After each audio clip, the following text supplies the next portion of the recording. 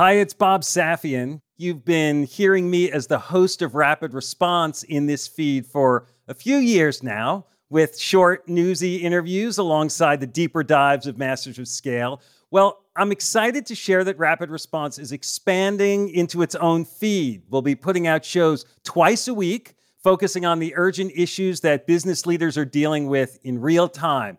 So search for Rapid Response in your podcast player and subscribe to make sure you get all our episodes. I'll see you on the other side. Joe and I are broke. We're losing weight, and I don't have a lot of weight to lose. You know those binders that you put baseball cards in? We put credit cards in them. At this point, I am $25,000 in credit card debt.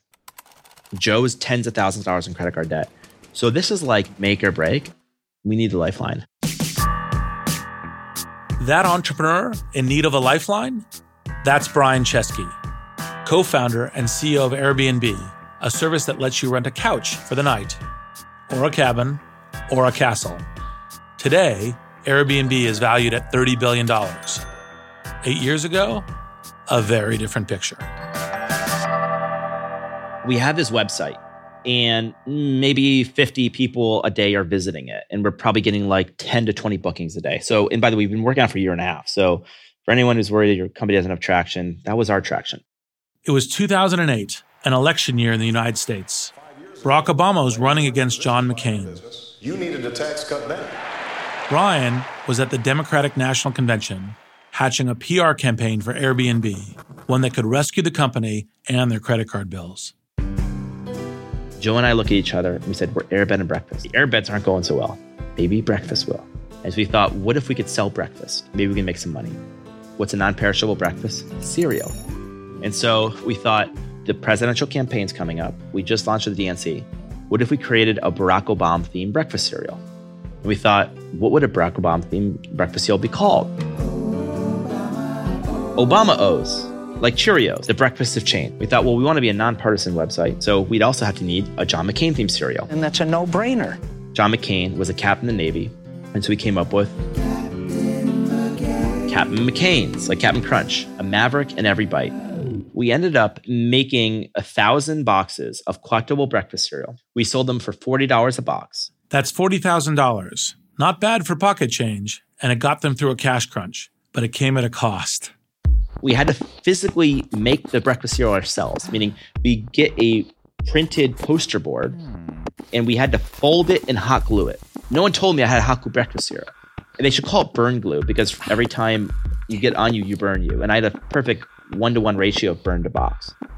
And so I literally had to hot glue 1,000 boxes of cereal. At one point in the middle of the night, I remember reading, I wonder if when Mark Zuckerberg started Facebook, he had to hot glue breakfast cereal. The answer was no, and this was not a good sign. But what was a good sign was Brian's willingness to work with his hands, burns and all. I'd argue that painstaking, handcrafted labor is actually the foundation of his success. In order to scale, you have to do things that don't scale. You got to have incredible talent at every position. It's like this huge push. There are fires burning when you're going home. Can you believe it? Such an idiot. And then you go back to, this is totally going to be amazing. There are so many easy ways. I'm supposed to know what to do. I have no idea what to do. Sorry, we made a mistake. But you have to time it right. Oops. Working out of a 3-bedroom apartment. Stuff that just seems absolutely nutballs. 10 years later, I'm like, well, that's just how you do it. We haven't made it. Just how you do it. This is Masters of Scale.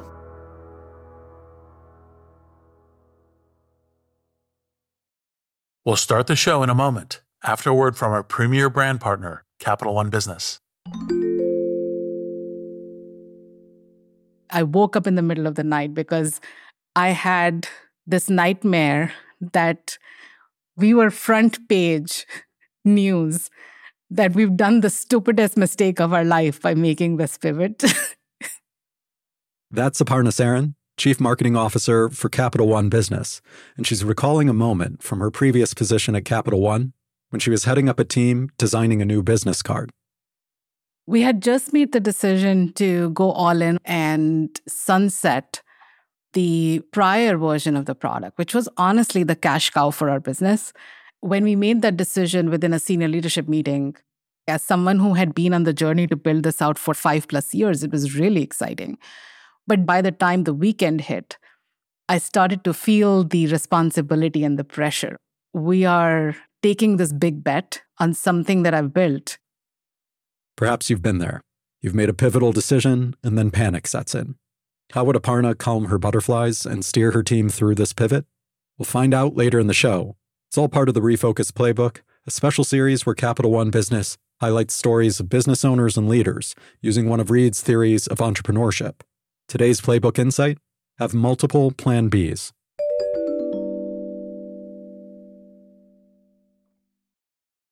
I'm Reid Hoffman, co-founder of LinkedIn, partner at Greylock, and your host. On this episode, I'll make the case that the only way an organization can truly scale is to first do things that don't scale at all. I'll try to prove that theory through stories from some of the smartest entrepreneurs I know. Over the last 20 years, I've worked on or invested in many companies that scaled to 100 million users or more. But here's the thing. You don't start with 100 million users. You start with a few. So stop thinking big and start thinking small. Hand serve your customers, win them over, one by one. Now, this may sound like odd advice if you're an entrepreneur with global ambitions. Mark Zuckerberg didn't personally invite 1.8 billion people to Facebook. He built a great product and the users just poured in, right? Not exactly. On this show, I'll dispel that myth by talking to founders who fought to win their users. I'm starting with Brian Chesky, CEO of Airbnb, because he epitomizes the idea of handcrafting the user experience before you start to scale. It's a principle he first absorbed in design school. I was doing medical design once. I designed a children's ventilator. I had to sit in the shoes of the child. And so I had to imagine being a child, get in the operating table, and you have to put yourself in the shoes of the patient or the person using your product. And if you're only doing A/B tests, you're never designing with empathy. But a funny thing happened to Brian when he moved to Silicon Valley. He sort of forgot about designing with empathy for a single user. It's a common mistake amongst entrepreneurs with global ambitions. They have to promise investors the world. Tens of millions of customers, billions in revenue. It's intoxicating. Just listen to Brian go. This is a travel industry that is something like 7% of global GDP. Somewhere between $5 and $7 trillion. 10 times the market size of Google's market size. And Brian might have stayed in the stratosphere, if not for a fateful meeting with Paul Graham, co-founder of Y Combinator. Y Combinator is a startup incubator, which cultivates and invests in early-stage companies. Brian was admitted to Y Combinator in 2009, and his first meeting with Paul was confounding. Paul tends to stump people with deceptively simple questions. And he asked us, where's your business? And I go, what do you mean? Where's your traction? I go, well, we don't have a lot of traction. He goes, well, people must be using it. I said, there's a few people in New York using it. And he said something I'll never forget. He said, so your users are in New York and you're still in Mountain View. I said, yeah. He said, what are you still doing here? And I go, what do you mean? He said, go to your users, get to know them, get your customers one by one. And I said, but that won't scale. If we're huge, we have millions of customers, we can't meet every customer. And he said, that's exactly why you should do it now. Because this is the only time you'll ever be small enough that you can meet all your customers, get to know them, and make something directly for them. Brian and his co-founders followed his advice to the letter. We literally commuted to New York from Mountain View. So we would be in Y Combinator for, Tuesday night dinners? And then Wednesday, Joe and I would go to New York. We literally would knock on the doors of all of our hosts. And we had their addresses. And we say, knock, knock, hello, hey, this is Brian, Joe, we're founders. We just want to meet you. It's a little creepy just to knock on the door unannounced. We needed excuses to get in their home. So they came up with an offer that the host couldn't refuse. We'd send a professional photographer to your home and photograph your home. Of course, we didn't have any money and we couldn't employ photographers. So Joe and I, we'd show up at their door and they're like, wow, this company's pretty small. These home visits became Airbnb's secret weapon. It's how they learned what people loved. It's really hard to get even 10 people to love anything, but it's not hard if you spend a ton of time with them. So if I want to make something amazing, I just spend time with you. And I'm like, well, what if I did this? What if I did this? What if I did this? From those questions, a handcrafted experience is born. We'd find out, hey, I don't feel comfortable with a guest. I don't know who they are. Well, what if we added profiles? Great. Well, what do you want in your profile? Well, I want a photo. Great. What else? I want to know where they work, where they went to school. Okay. So you add that stuff. And then you literally start designing touch point by touch point. The creation of the peer review system, customer support, all these things came from us literally We didn't just meet our users, we live with them. And I used to joke that when you bought an iPhone, Steve Jobs didn't come sleep on your couch, but I did. Yes. Was there a particular experience that has really stuck in your mind? I remember we met with a couple hosts, and it's winter. It's snowing outside. And we're like in snow boots. And we walk up to the apartment. And we went there to photograph the home. And we're like, hey, I'll upload your photos to the website. Do you have any other feedback? And he comes back with a book. It's like a binder. And he's got like dozens of pages of notes. And he ends up creating like a product roadmap for us. Like, we should have this. And we're like, oh my God, this is our roadmap, because he's the customer. And I think that always stuck in our mind, as the roadmap often exists in the minds of the users you're designing things for. It is typical to get very detailed feedback from some of your early users. And if you're not getting some people who say, this is super important to me, I love this, I really need this to work well, it usually means you're off track. Passionate feedback is a clue that your product really matters to someone, and one passionate user can turn into many if you listen to them carefully. It's essential to get this kind of feedback early while you're still defining the product. It's like setting a foundation as an architect. You wouldn't build a skyscraper before you've built a solid foundation. User feedback ensures you won't build a dozen floors on an unstable swamp. Brian has a simple method for extracting detailed feedback from users. He doesn't ask about the product he already built.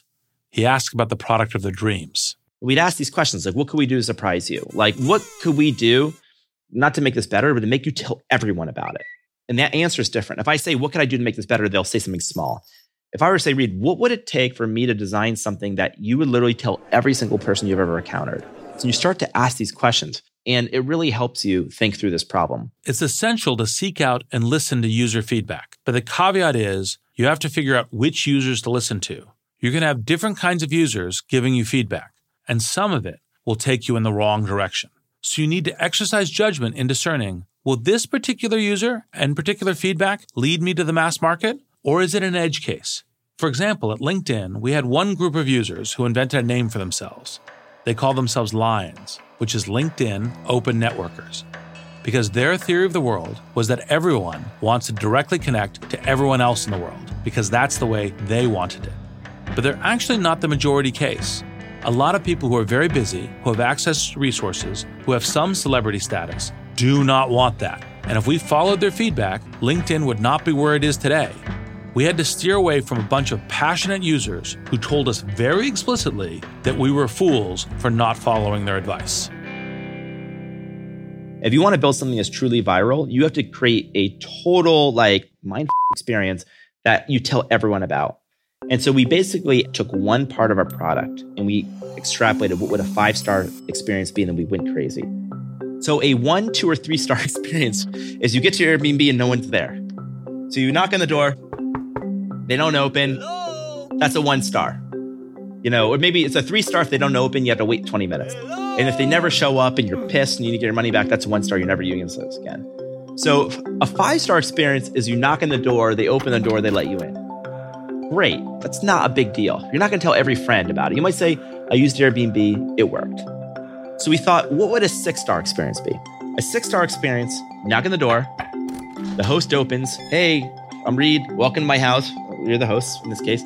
And you would show them around, and on the table would be a welcome gift. It would be a bottle of wine, maybe some candy. You'd open the fridge, there's water. You go to the bathroom, there's toiletries, and the whole thing is great. That's a 6-star experience.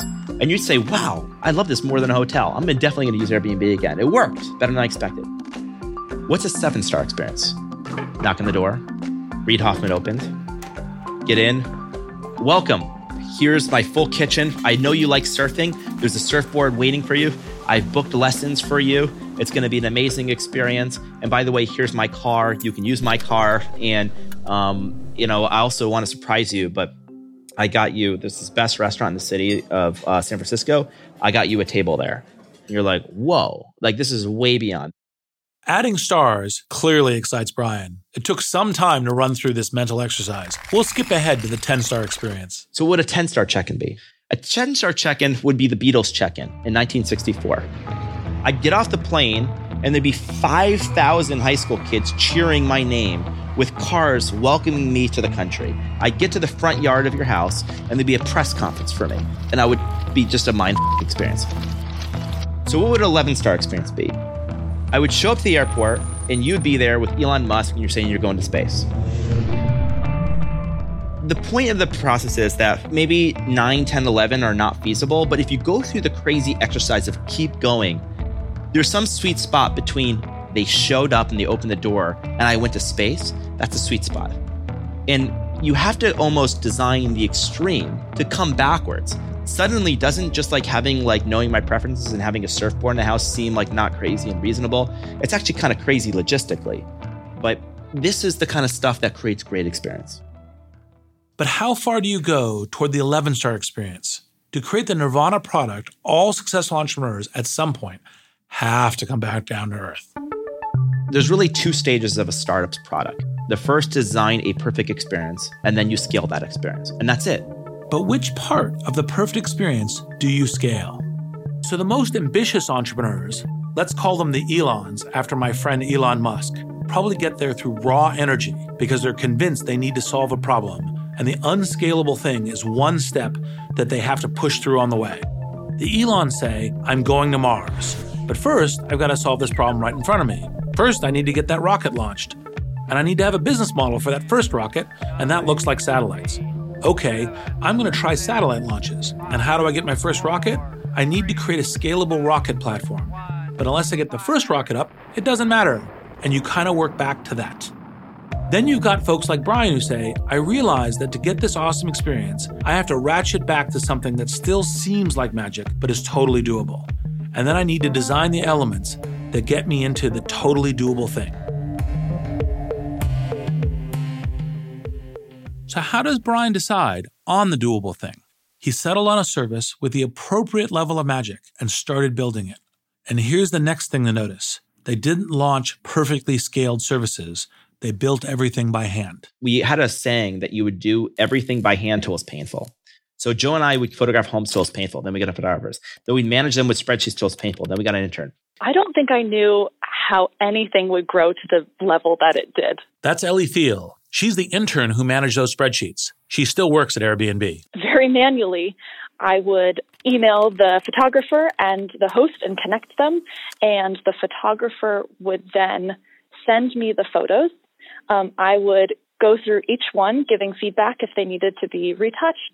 And then I would manually upload them to the host's website, their listing, one by one. It would take hours to upload. Multitasking was the name of the game. And then we automate the tools to make her more efficient. And we kind of looked at this and we said, okay, what is the easiest thing that we can automate? Any little thing that changed was, quite a shift in what I had been doing, but for the better. And I remember one day, Brian would come to me at the end of every day. How many did we get? How many photos were shot? And it was like, oh gosh, I have to go through and count all of these. And then eventually a system does everything. We built a system where now a host comes, they press a button, it alerts our system, which goes to a dispatch of photographers. It's all managed through technology. They get the job, they mark it through an app that we build, and then payment happens. The whole thing is automated now. Note how they gradually worked out a solution. They didn't guess at what users wanted. They reacted to what users asked for. And then they met the demand through a piecemeal process. And here we come to the true art of doing things that don't scale. It's not just a crude way of succeeding on a shoestring budget. It also gives your team the inspiration and urgency to build the features that users really want. I've seen this handcrafting story play out over and over again with entrepreneurs. Take my friend Patrick Collison. He's the founding CEO of Stripe, an online payments company. Today, thousands of businesses use Stripe to process payments from their online customers. But in the early days, they were a scrappy startup, and Patrick paid close attention to his users. Very close attention. We had a chat room where we would just help customers with, whatever issue they wanted to ask about. And we were very distressed after a while to notice that occasionally people would come into the chat room while we were sleeping and ask a question, they wouldn't get any response.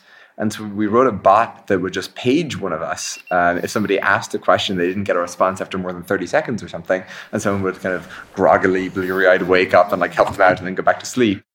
So in addition to being CEO, Patrick had become Stripe's bleary-eyed customer service rep. Frustrated users would page him at all hours. It sure did not feel glamorous. You're just tapping away on my laptop for half an hour in bed. Actually, it reminds me, I don't know if you know Paul English, who founded Kayak. Kayak is an online travel service that finds the lowest available rates across different websites. We know each other a little bit. Yeah. Paul, for a number of years in Kayak, had his cell phone number as the customer service number.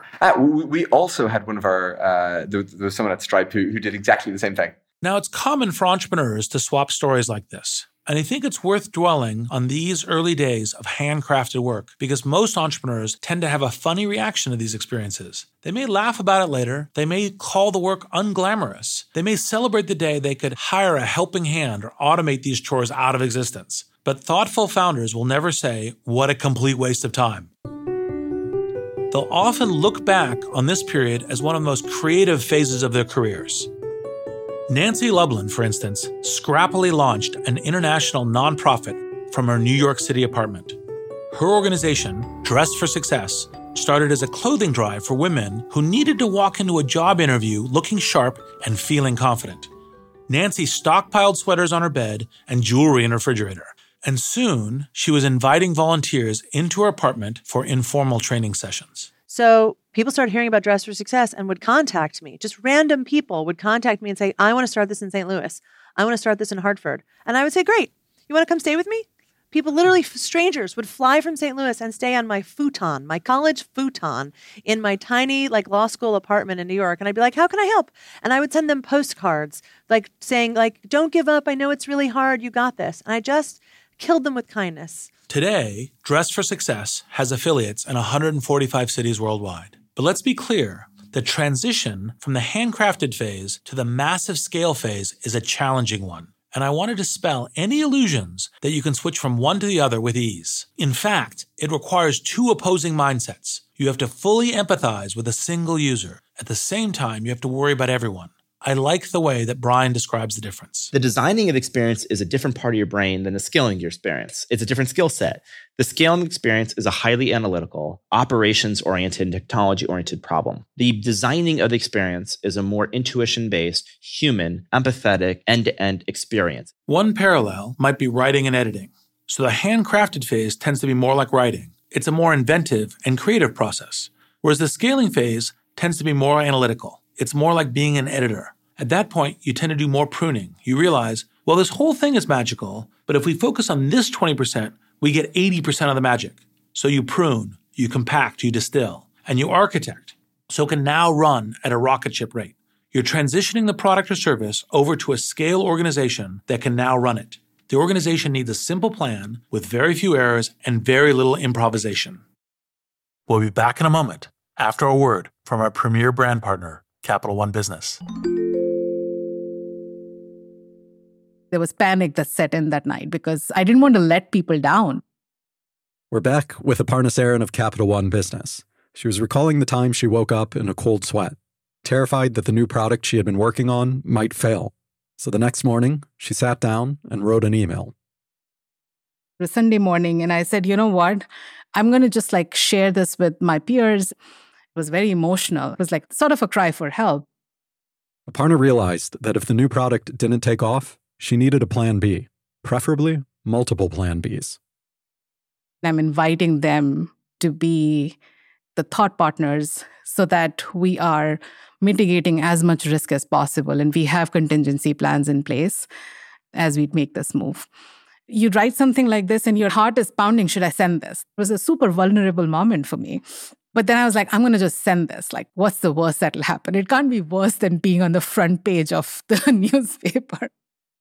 So she held her breath and hit send. What happened next would surprise even her. We'll hear about that later in the show. It's all part of Capital One Business's Spotlight on Business Leaders, following Reed's Refocus Playbook.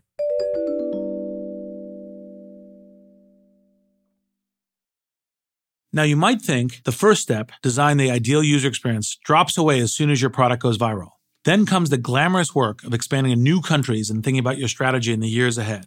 Handcrafted work is essentially a kind of booster rocket that helps you get in orbit, but it's not the kind of rocket for the whole trajectory. It gets you out of the gravity well, and after that, get ready to slingshot around the world. We became an international company. Then, middle of 2011, we raised money. We're like this $1 billion valuation company. And then in summer 2011, a woman's home got trashed. And then we had to go to the next step, which was we are just this little company department, but as far as the world's concerned, we have a giant office building. We better be grown-ups. So we had to build 24/7 support, had to have more secure payment instruments. We had to add a trust and safety team. We had to verify people's identity. We realized we had to get our money transmission licenses. So then there's this whole like administrative bureaucracy that gets added. Then 2012, we get to the point where we have like 50, 100 employees. We have no executive team. There's no management. There's no like company meetings. There's no communication. So no one knows anything. I don't know anything. Like literally nothing. I don't even know how we ran the company. And so I instituted some basic things. Like I have to have an executive team. And then the lawsuits come in. And you have to really sort it out. And unfortunately, we're not regulated at the federal level. We're regulated at the city level. And every city is different. And they're like, I see what you do in Paris. But here in New York, we're different. And so you have to go city by city. You've got to hire those people to really triage and deal with all these issues. It's like a video game. You slay a dragon, you think you've completed the board game, and then you have the next level, and all of a sudden the dragons get really big. But when you're slaying dragons, it's hard to hold on to the handcrafted mindset. Still, I would argue that the sharpest founders never fully abandon the mindset, no matter how big their company gets. And so the organization will start having antibodies against new handcrafted things. It's a response that protects organizational efficiency. It says, look, this new thing, we can't get it to scale. It won't operationalize. It won't fit within our process. The reason that scaled companies have a hard time with this handcrafted process is all in the list of objections about why this won't work, why this shouldn't be integrated as part of the company.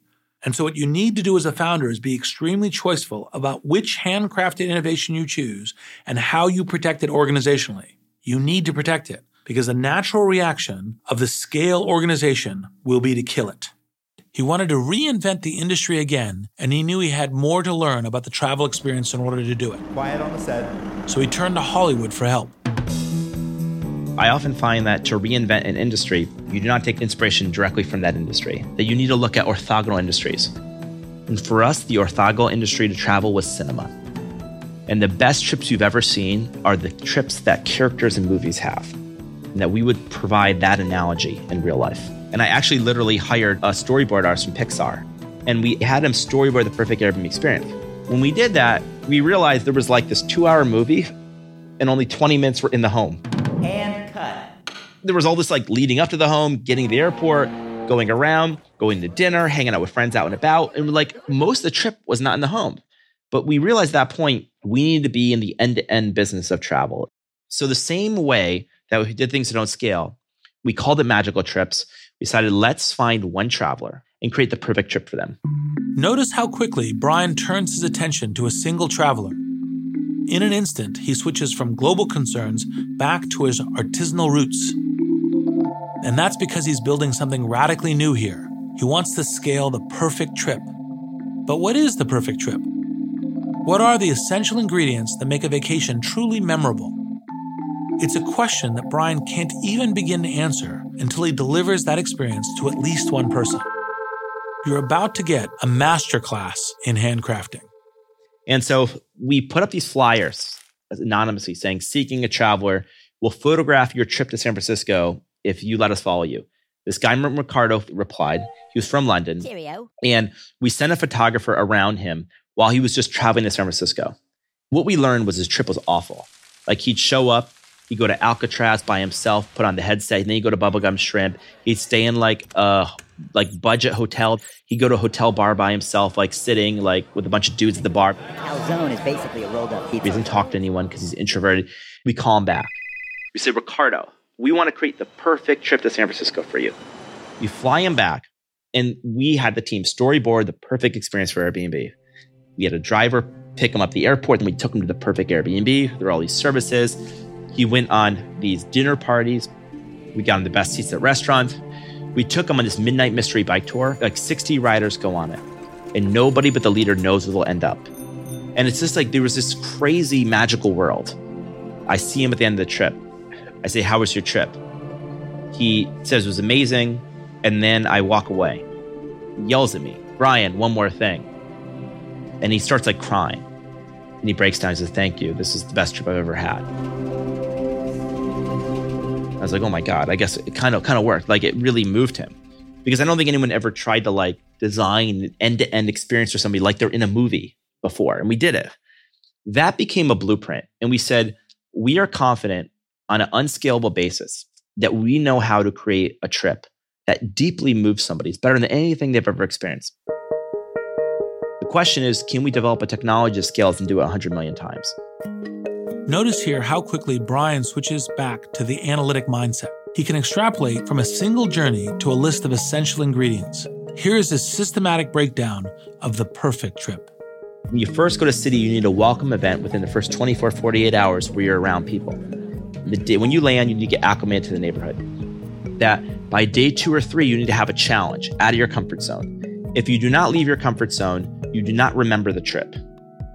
And if you can belong out of your comfort zone and something new happens to you, then there's going to be a moment of transformation where the person you were, in a small way, dies and a new, better version of yourself is reborn. Now, this is the narrative of every movie you've ever seen. A main character starts in their ordinary world. They leave their ordinary world. They cross the threshold to a new, magical world where all these obstacles happen and they overcome something. And they call it the hero's journey. And we applied this to trips, built a small team, and we spent the last couple of years figuring out how to scale this. And this has led to what we have today, which we call Airbnb Trips. In November of 2016, Brian unveiled 500 trip packages in 12 cities. And now he's fully in the scaling mindset, figuring out how to expand the service to new destinations. But as Brian will tell you, he misses the handcrafted work. He has a surprising message for entrepreneurs who have only a handful of users to serve. I kind of tell a lot of entrepreneurs who don't have traction, I miss those times. I mean, yes, it's exciting to have traction, have a super company that's like huge scale. But the biggest leaps you ever get is when you're small. And another way of saying it is your product changes less the bigger you get. Because there's more customers, more blowback, more systems, more legacy. The most innovative leaps you'll ever make, often, especially for your network, are going to be when you're really, really small. You can change the product entirely in a week. Try doing that at LinkedIn or Airbnb today. That'd be a huge disaster. So I think taking advantage of that subscale, designing the perfect experience, asking yourself what you could do is amazing. And if you have a teeny startup, I have good news for you. Now is the moment you can take the most daring leaps of your career. Dream big and act small. Pay passionate attention to your users. Handcraft the core service for them. Create a magical experience. And then figure out what part of that magical handcrafted thing can scale. I'm Reid Hoffman. Thank you for listening.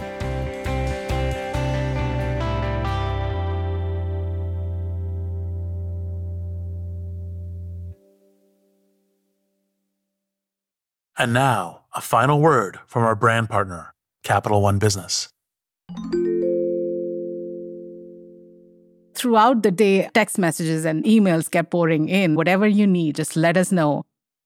We're back one more time with Aparna Saran of Capital One Business. She was telling us about a Sunday morning email she fired off in a moment of panic.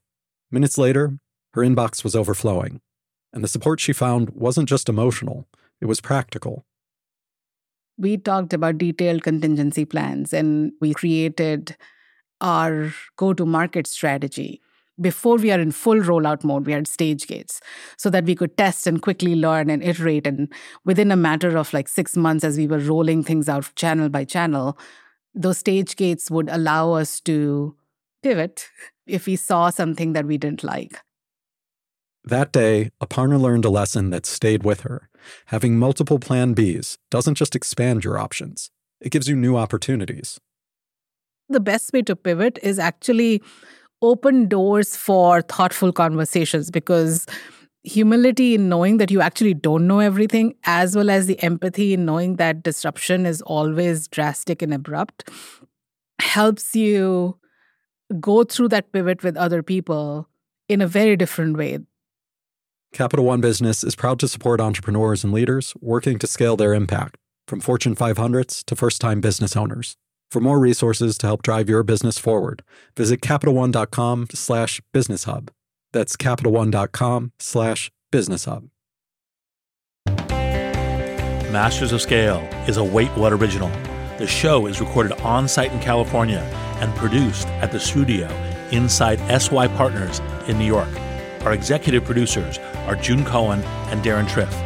Our producers are Chris McLeod, Jenny Cataldo, Dan Kedney, and Ben Manila. Our supervising producer is Jay Punjabi. Original music is by the Holiday Brothers. Mixing and mastering by Brian Pugh. Special thanks to Jessica Johnston, Saida Sepieva, Elisa Schreiber, Chris Ye, David Sanford, Stephanie Kent, and Rafina Ahmad. Visit mastersofscale.com to find the transcript for this episode, and be sure to subscribe to our email newsletter.